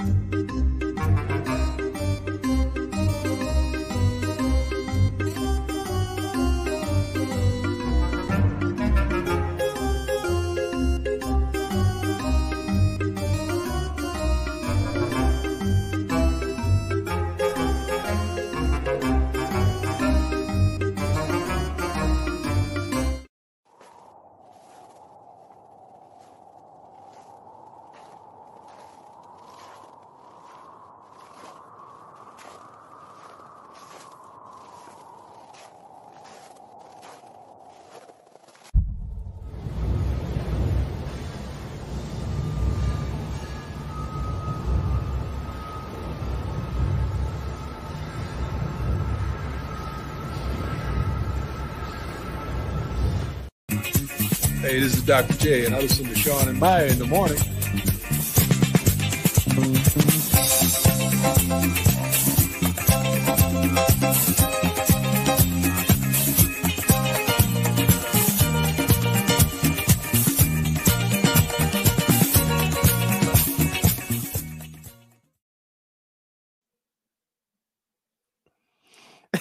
Welcome back to Second City Sports. We're live and in living color on the Monday edition right here on Sports Zone Chicago. I'm Sid. That's Lakina. We have 25 minutes left in this segment for today. If you want to get at us via the comment section, you always go to Sports Zone Chicago's Facebook page or Sports Zone Chicago on YouTube.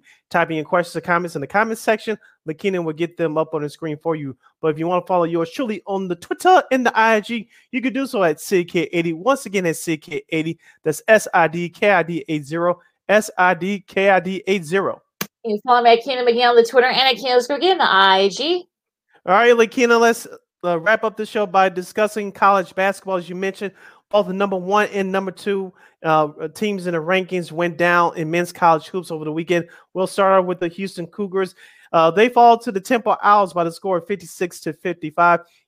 Houston remains number 1 for now with the 18-2 mark. And Damian Dunn for Temple was the man for the Owls. He had 16 points, including 7 to 8 shooting from the free throw line. And Jamal Shedd for Houston. Remember last year he burned Illinois?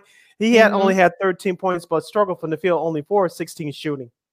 Yeah, it was. I actually got caught a little bit of this game because the Bengals Bills game was kind of annoying me, so I went in and watched this game with Houston. And look, the weird thing about it is that the Owls were only 8 for 24 for 3-point range, but they were able to kind of clean up the little things late. And that's why they were able to edge them out. You'll give Aaron McKie credit, and of course, former Temple star there from the late '90s, and look, he's been able to get his team going and such. He gives he and the Owls give the Cougars their first conference loss of the season, I should say.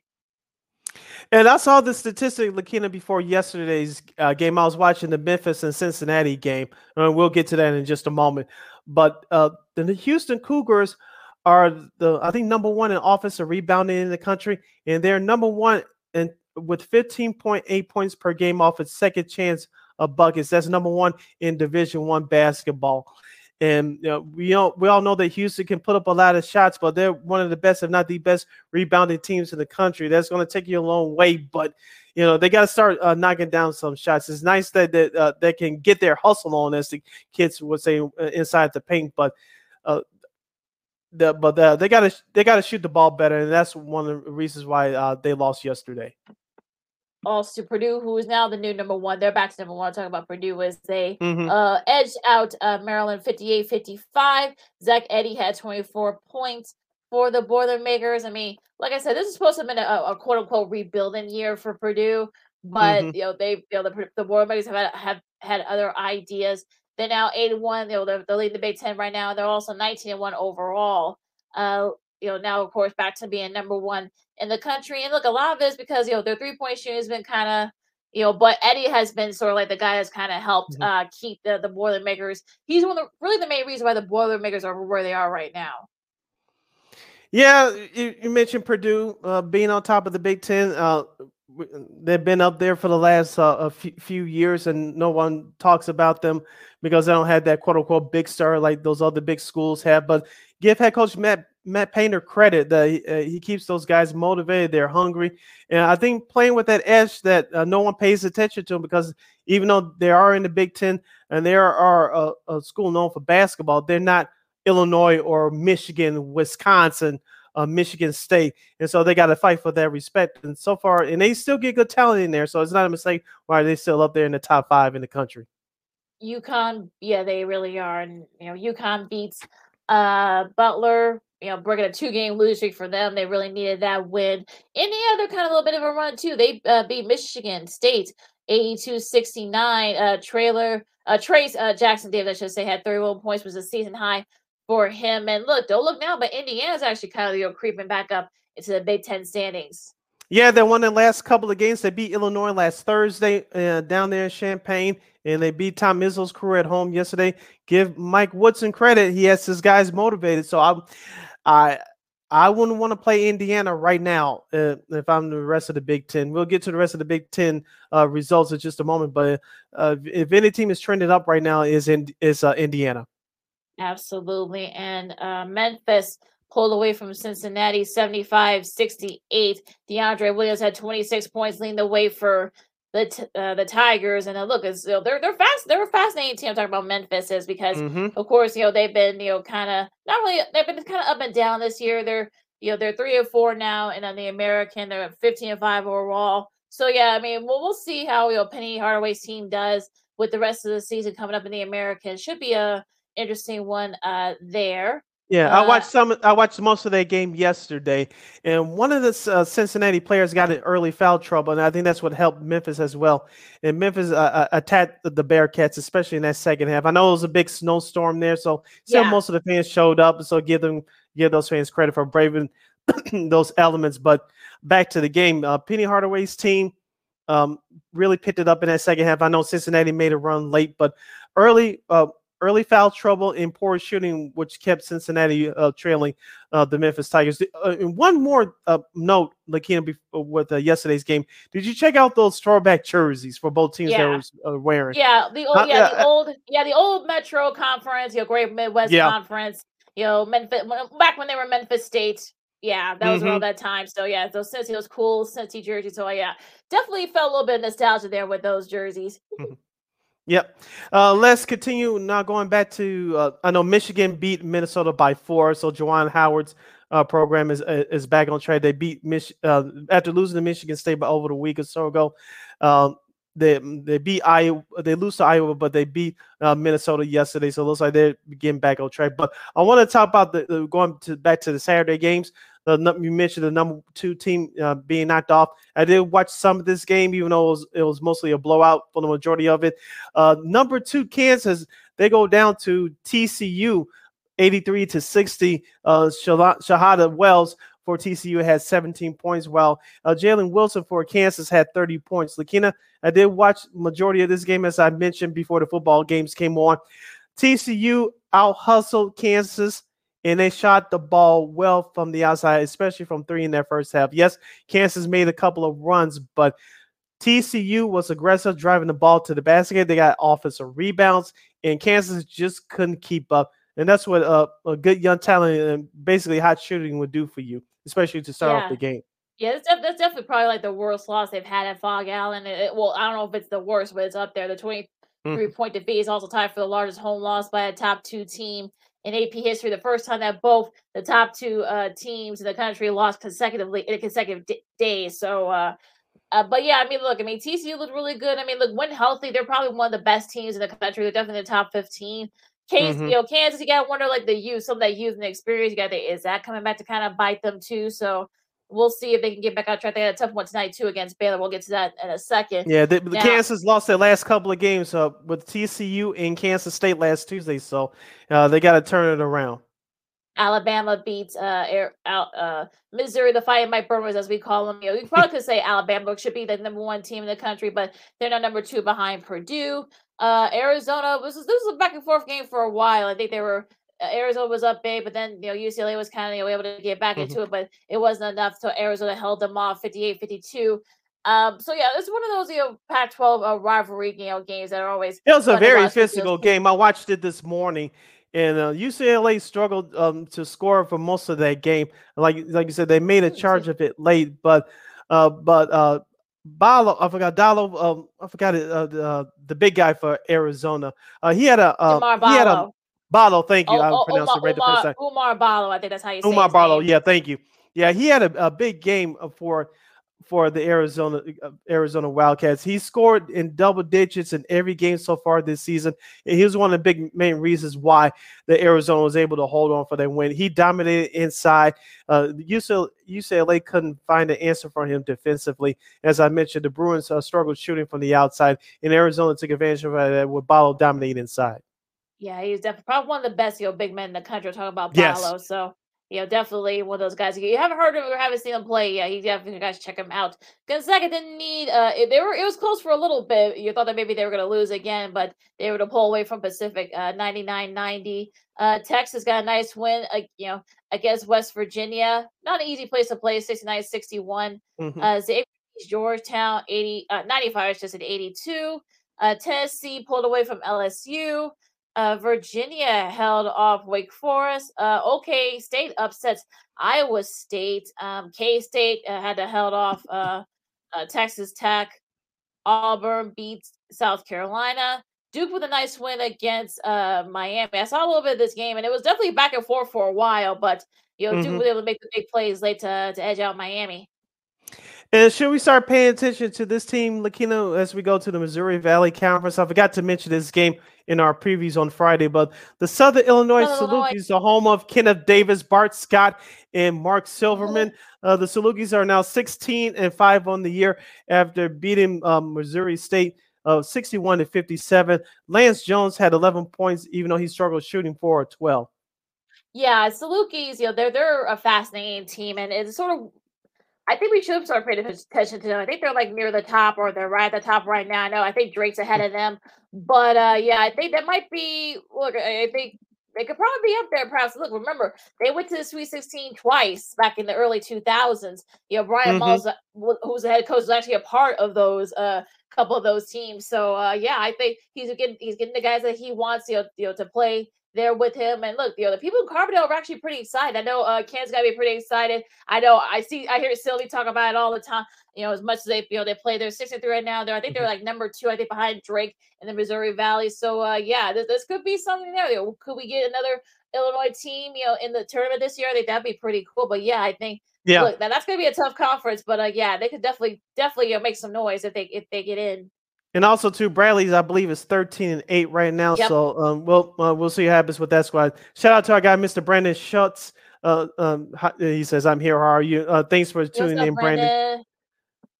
Going back to the scoreboard from Saturday, number 25 Arkansas. They get a big win over Ole Miss, 69-57. Eric Musselman and his crew starting to get back on track. As we talked about before, looking at the SEC, we talk about them as a football conference, but they're not too shabby in basketball either. Yeah, they got a pretty good rich history. I'm talking about Arkansas. So and they've lost a couple in a row, so they really needed that win against Ole Miss. We knew it was going to be a tough one, but yeah, they were able to pull it out there. Carlos of Charleston, also FAU, they win their respective games, and they're now still defeating their respective conferences as well. And Baylor edged Oklahoma 62-60. Marquette beats Seton Hall. Clemson with an edge, holding off Virginia Tech. That was a pretty interesting game there as well. So yeah, some really solid. And Kentucky, look, they're getting back on track. They beat Texas A&M 76-67. So yeah, so definitely some teams are starting to kind of make the little separation between their conferences, and also with some of the bubble teams like we mentioned with Southern Illinois. Definitely something that could probably look out for, especially when it comes to bubble watch, as they say. Yeah, usually we talk about it every year, Lakina. Those mid-major conferences get one, perhaps if they're lucky, 2 bids, and so I was looking at the Big Ten standings, but it's still a long way to go, but you usually get about, I think last year you got about between 6 and 8 teams. This year you'll probably get 6 as of right now, and there's probably a stretch if you're the Big Ten, but some of these mid-major conferences only get 1 or 2 bids, and the Missouri Valley may have 2, but right now I assume you'll get 1. But they may be lucky to get 2 this year. We'll see what happens with that. And on Friday, New Mexico edged out Boise State 81-79 in overtime. That was a pretty entertaining game. I got watched a little bit of that game, and look, the Lobos are just enough to hold them off. So that should be they face each other again next month too. So that should be a fun one. Now going to tonight's matchups. You got Northwestern and Wisconsin going on right now. Of course, this was at 5:30. Should I say? Of course, this will be a makeup for Northwestern having to postpone a couple of their games due to COVID issues and such. So, but they're back in action tonight against Wisconsin. That should be a fun. We'll see how the team looks and such.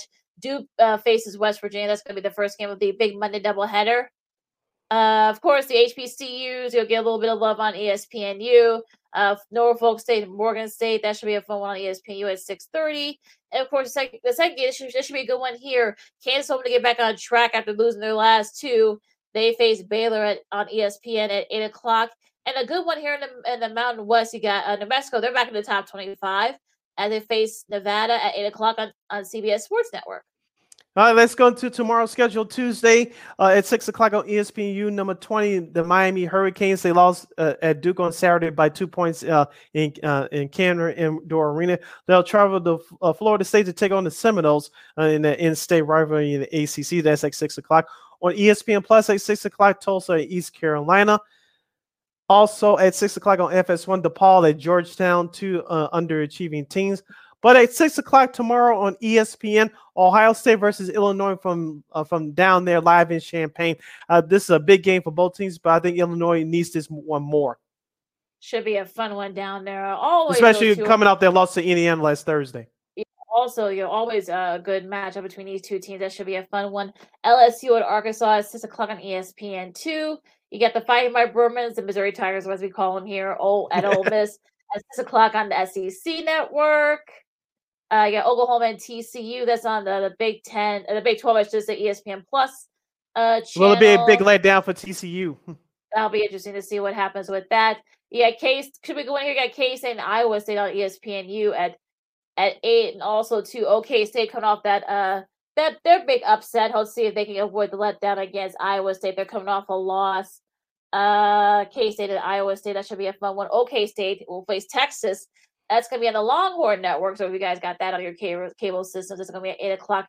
Basically, that's basically Texas home network. So yep. Georgia Tech and Clemson. That's going to be at ACC Network at 8. Drake, which is the top team in the Missouri Valley right now, before Southern Illinois, they host Indiana State at 8 o'clock on CBS Sports Network. Kentucky and Vanderbilt with Jerry Stackhouse. That's going to be at 8 o'clock on the C Network. Fresno State and Boise State at FS1. And Wyoming and UNLV. That should be a good one.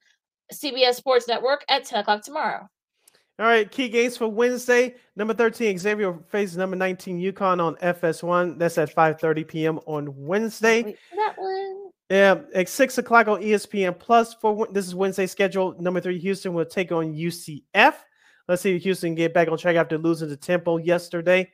Also at 6 o'clock on, 6 o'clock on Big Ten Network right here. Wisconsin versus Maryland. Wisconsin, they're one of those teams that's sleeping under the radar, but they're 12-5 right now, while Maryland checks in at 12-7. So that's a big matchup there. Northwestern will play again the second time in 3 days. They'll go to Nebraska at 6 p.m. on FS2. And checking down some of the rest of the important games for Wednesday, Illinois State will face Bradley at 7 o'clock on ESPN Plus. Bradley, as we mentioned, they're 13-8, trying to climb up the ladder in Missouri Valley. On FS1 at 7:30, we have Butler traveling to Providence to take on the Friars. Providence is ranked number 23 in the country. And some of your other big-time games at 8 o'clock on Big Ten Network, we have Indiana traveling to Minnesota to take on the Golden Gophers. And at 10 o'clock on CBS Sports Network, I'm sure you'll be checking in on this one, Lakina. Utah State will face San Diego State in the Mountain West. Utah State 16-4, San Diego State 15-4. Yeah, it's going to be the first to 80. We'll probably win that game. So, but both teams play good defenses too, so that should be a fun one. Now going into Thursday's matchup, you got Middle Tennessee and Florida Atlanta. Of course, we talked about Florida Atlanta. They're undefeated they're 11-0 in the Conference USA right now. So we'll see if they can keep it. Like I said, they got a veteran squad. So if they get in the tournament, they could definitely get some teams fits. But let's not get ahead of ourselves with that. SMU and Memphis at 6 o'clock on ESPN2. Iowa and Michigan State. That should be a fun one. At FS1 at 6. Let's see some of the other games, the other matchups here on Thursday. I know there's a couple of Purdue games. Number 1, Purdue travels to Ann Arbor to take on Juwan Howard's Michigan Wolverines. That should be a good one. Should Purdue be on that upset alert or no? They should be, but it'll be interesting to see how the fans do over at Chrysler. UCLA, USC, they had a good one a couple of weeks back. Of course, UCLA edged out USC. I'm sure the Trojans will have a revenge on their minds. They face each other once again on ESPN2 at 8 o'clock. Colorado to Oregon. I don't know if I can watch games on that court, but that'll be on the Pac-12 Network at 8 o'clock. Hypnotizing. Woo. Oh, I don't know. That's not in a good way. Yeah, that's about. Excuse me. That's about it for that one. Yeah, that's about it for some of the top scores there. Let's see. Yeah, that's about it with some of the top games Okay. for Thursday. I know there's a couple other Pac-12. We talked about that. Utah and Oregon State. That's going to be on. I believe that's on FS1 at CBS Sports Network. I should say. Utah and Oregon State at 10 o'clock. Also to Arizona State and Washington. That's going to be at 10 o'clock on ESPNU, and Arizona scored actually be also London Pullman against Washington State at 10 o'clock on FS1. We'll see if they can kind of avoid the upset. All right. You're listening to Second City Sports, Orange Sports Zone Chicago. Sid Lakina here with you as we take you through your Monday. We're wrapping up for the show today. We still have a couple minutes left, Lakina. Let's get to Old School TV Monday. And today we will salute the A-Team. That's right. The A-Team was an American action-adventure television series that ran on NBC from January of 1983 to March of 1987 about former members of a fictitious United States Army Special Forces unit. The former members of the team were tried by court-martial for a crime that had not committed.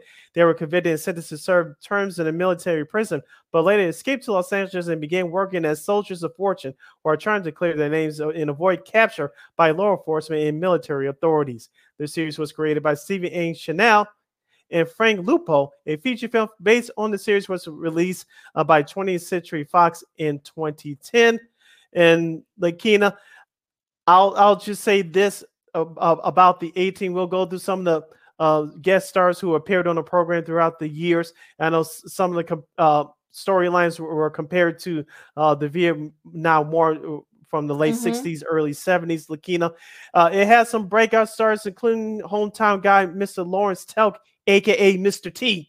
And if you guys don't know his story, he was a former bodyguard of Muhammad Ali, who, of course, during the prime of his boxing career, lived here in Chicago through most of the 70s and the early 80s. And so, Lakina, I remember this show being on when I was little, but I appreciate it more when it was in reruns on not only local TV here in Chicago, but on cable TV across the country. It was, even though it was an action-packed show, it had its funny moments as well. They didn't take themselves too seriously. I liked Murdoch personally because he was a funny, smart guy, a smart alecky guy. Of course, the late George Papard, who played the general of that group. It had an all-around well-done cast, and it had some famous catchphrases in there as well, thanks to Mr. T. I pity you. Yeah, absolutely. I pity the fool. Yeah, that's probably one of the most famous catchphrase with that one. Now, yes. It was interesting because Dirk Benedict, of course, who played Face, wasn't in the original. He wasn't in the original pilot. So that, Tim Dunnigan was the original Face, but he was let go. Of course, Dirk Benedict was able to come in and they felt that, I guess Dunnigan was too young for the part.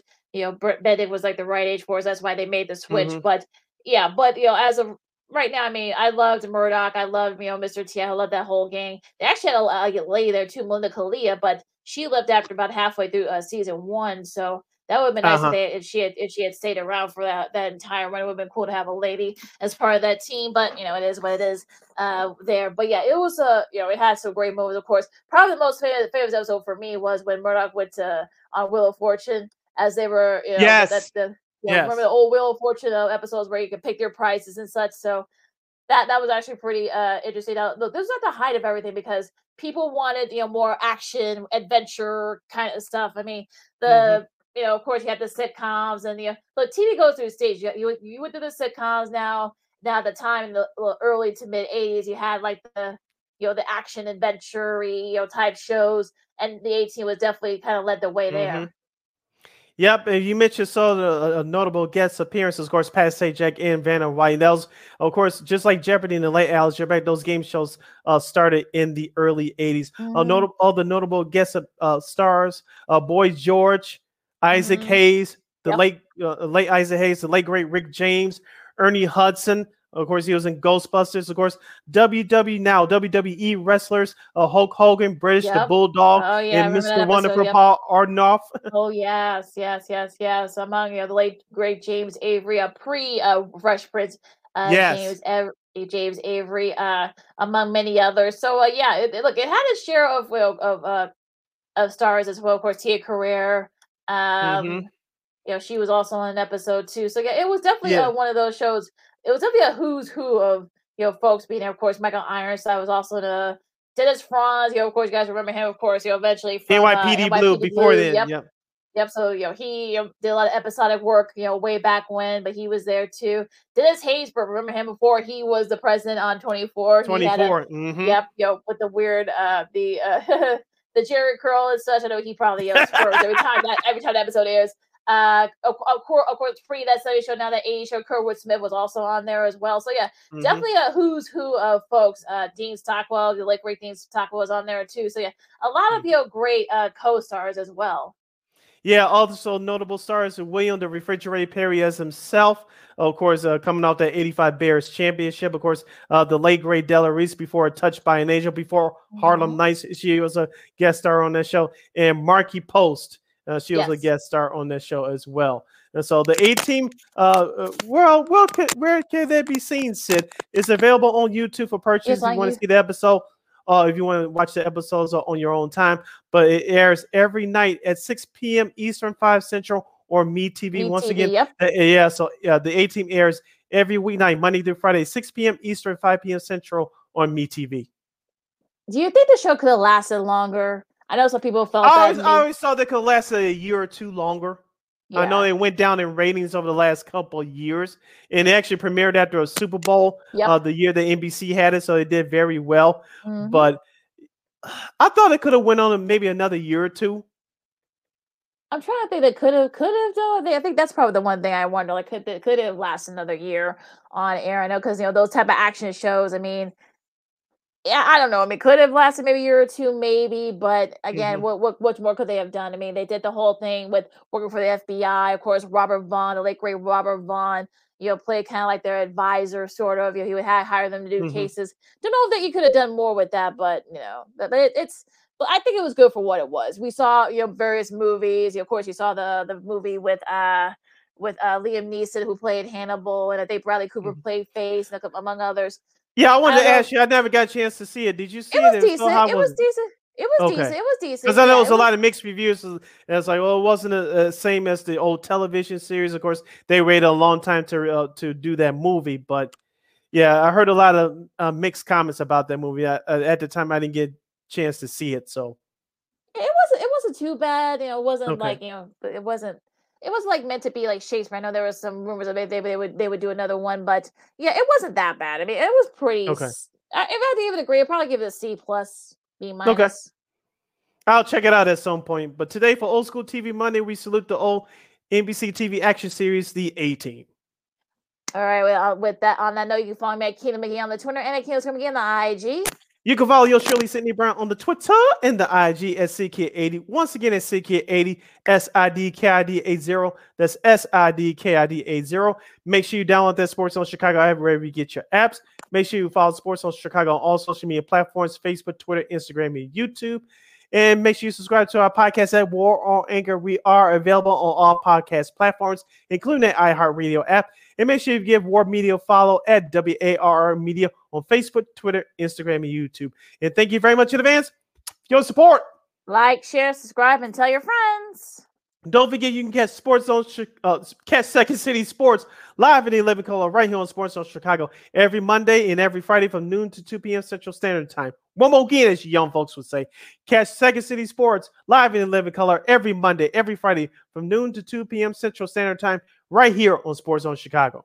And remember, you can catch us on Roku TV. As you can see right there, if you got a Roku TV app or if you got the remote to Roku TV, you can go to Sports Zone Chicago. Just type in Sports Zone Chicago right there on the Roku app, and you can look. You can check out our show. You check out Sean and Maya, the Smoke Fellas. What's up, cuz? It'll be interesting to see what they've got in store for you guys tonight. But yeah, and of course you got some other shows too that are going to be coming up as well. So yeah, so make sure you guys can check out the shows anytime, wherever and however you want. So celebrate with the squad and get with the program. Sports Zone Chicago is now on Roku TV 24 hours a day, 7 days a week, 365 days a year, live and on demand. All right, and also too, we'll see if the Blackhawks will keep up their streak. I think they got another game, I believe, Tuesday, if I'm not mistaken. I think tomorrow they got another game. So yeah, we'll see. I know this isn't good for their draft. Yeah, go back to tanking, please. Yeah, I'll say yeah, you had a nice little run here, guys. But yeah, let me know you want to get that top 3 pick. So yeah, I would say just go back to tanking. Also, you got of course the Aussie Open and such. We'll see if Coco Gauff can get into keep advancing as she's usually doing. We'll see if Djokovic can keep up his trying to get back that title as well. So yeah, so check out that out through various avenues on ESPN. But yeah, so, look, enjoy the games and such. First sit on the key. This is Second City Sports on Sports Zone Chicago, and we'll see you Friday. Love, peace, and hair grease. Holla!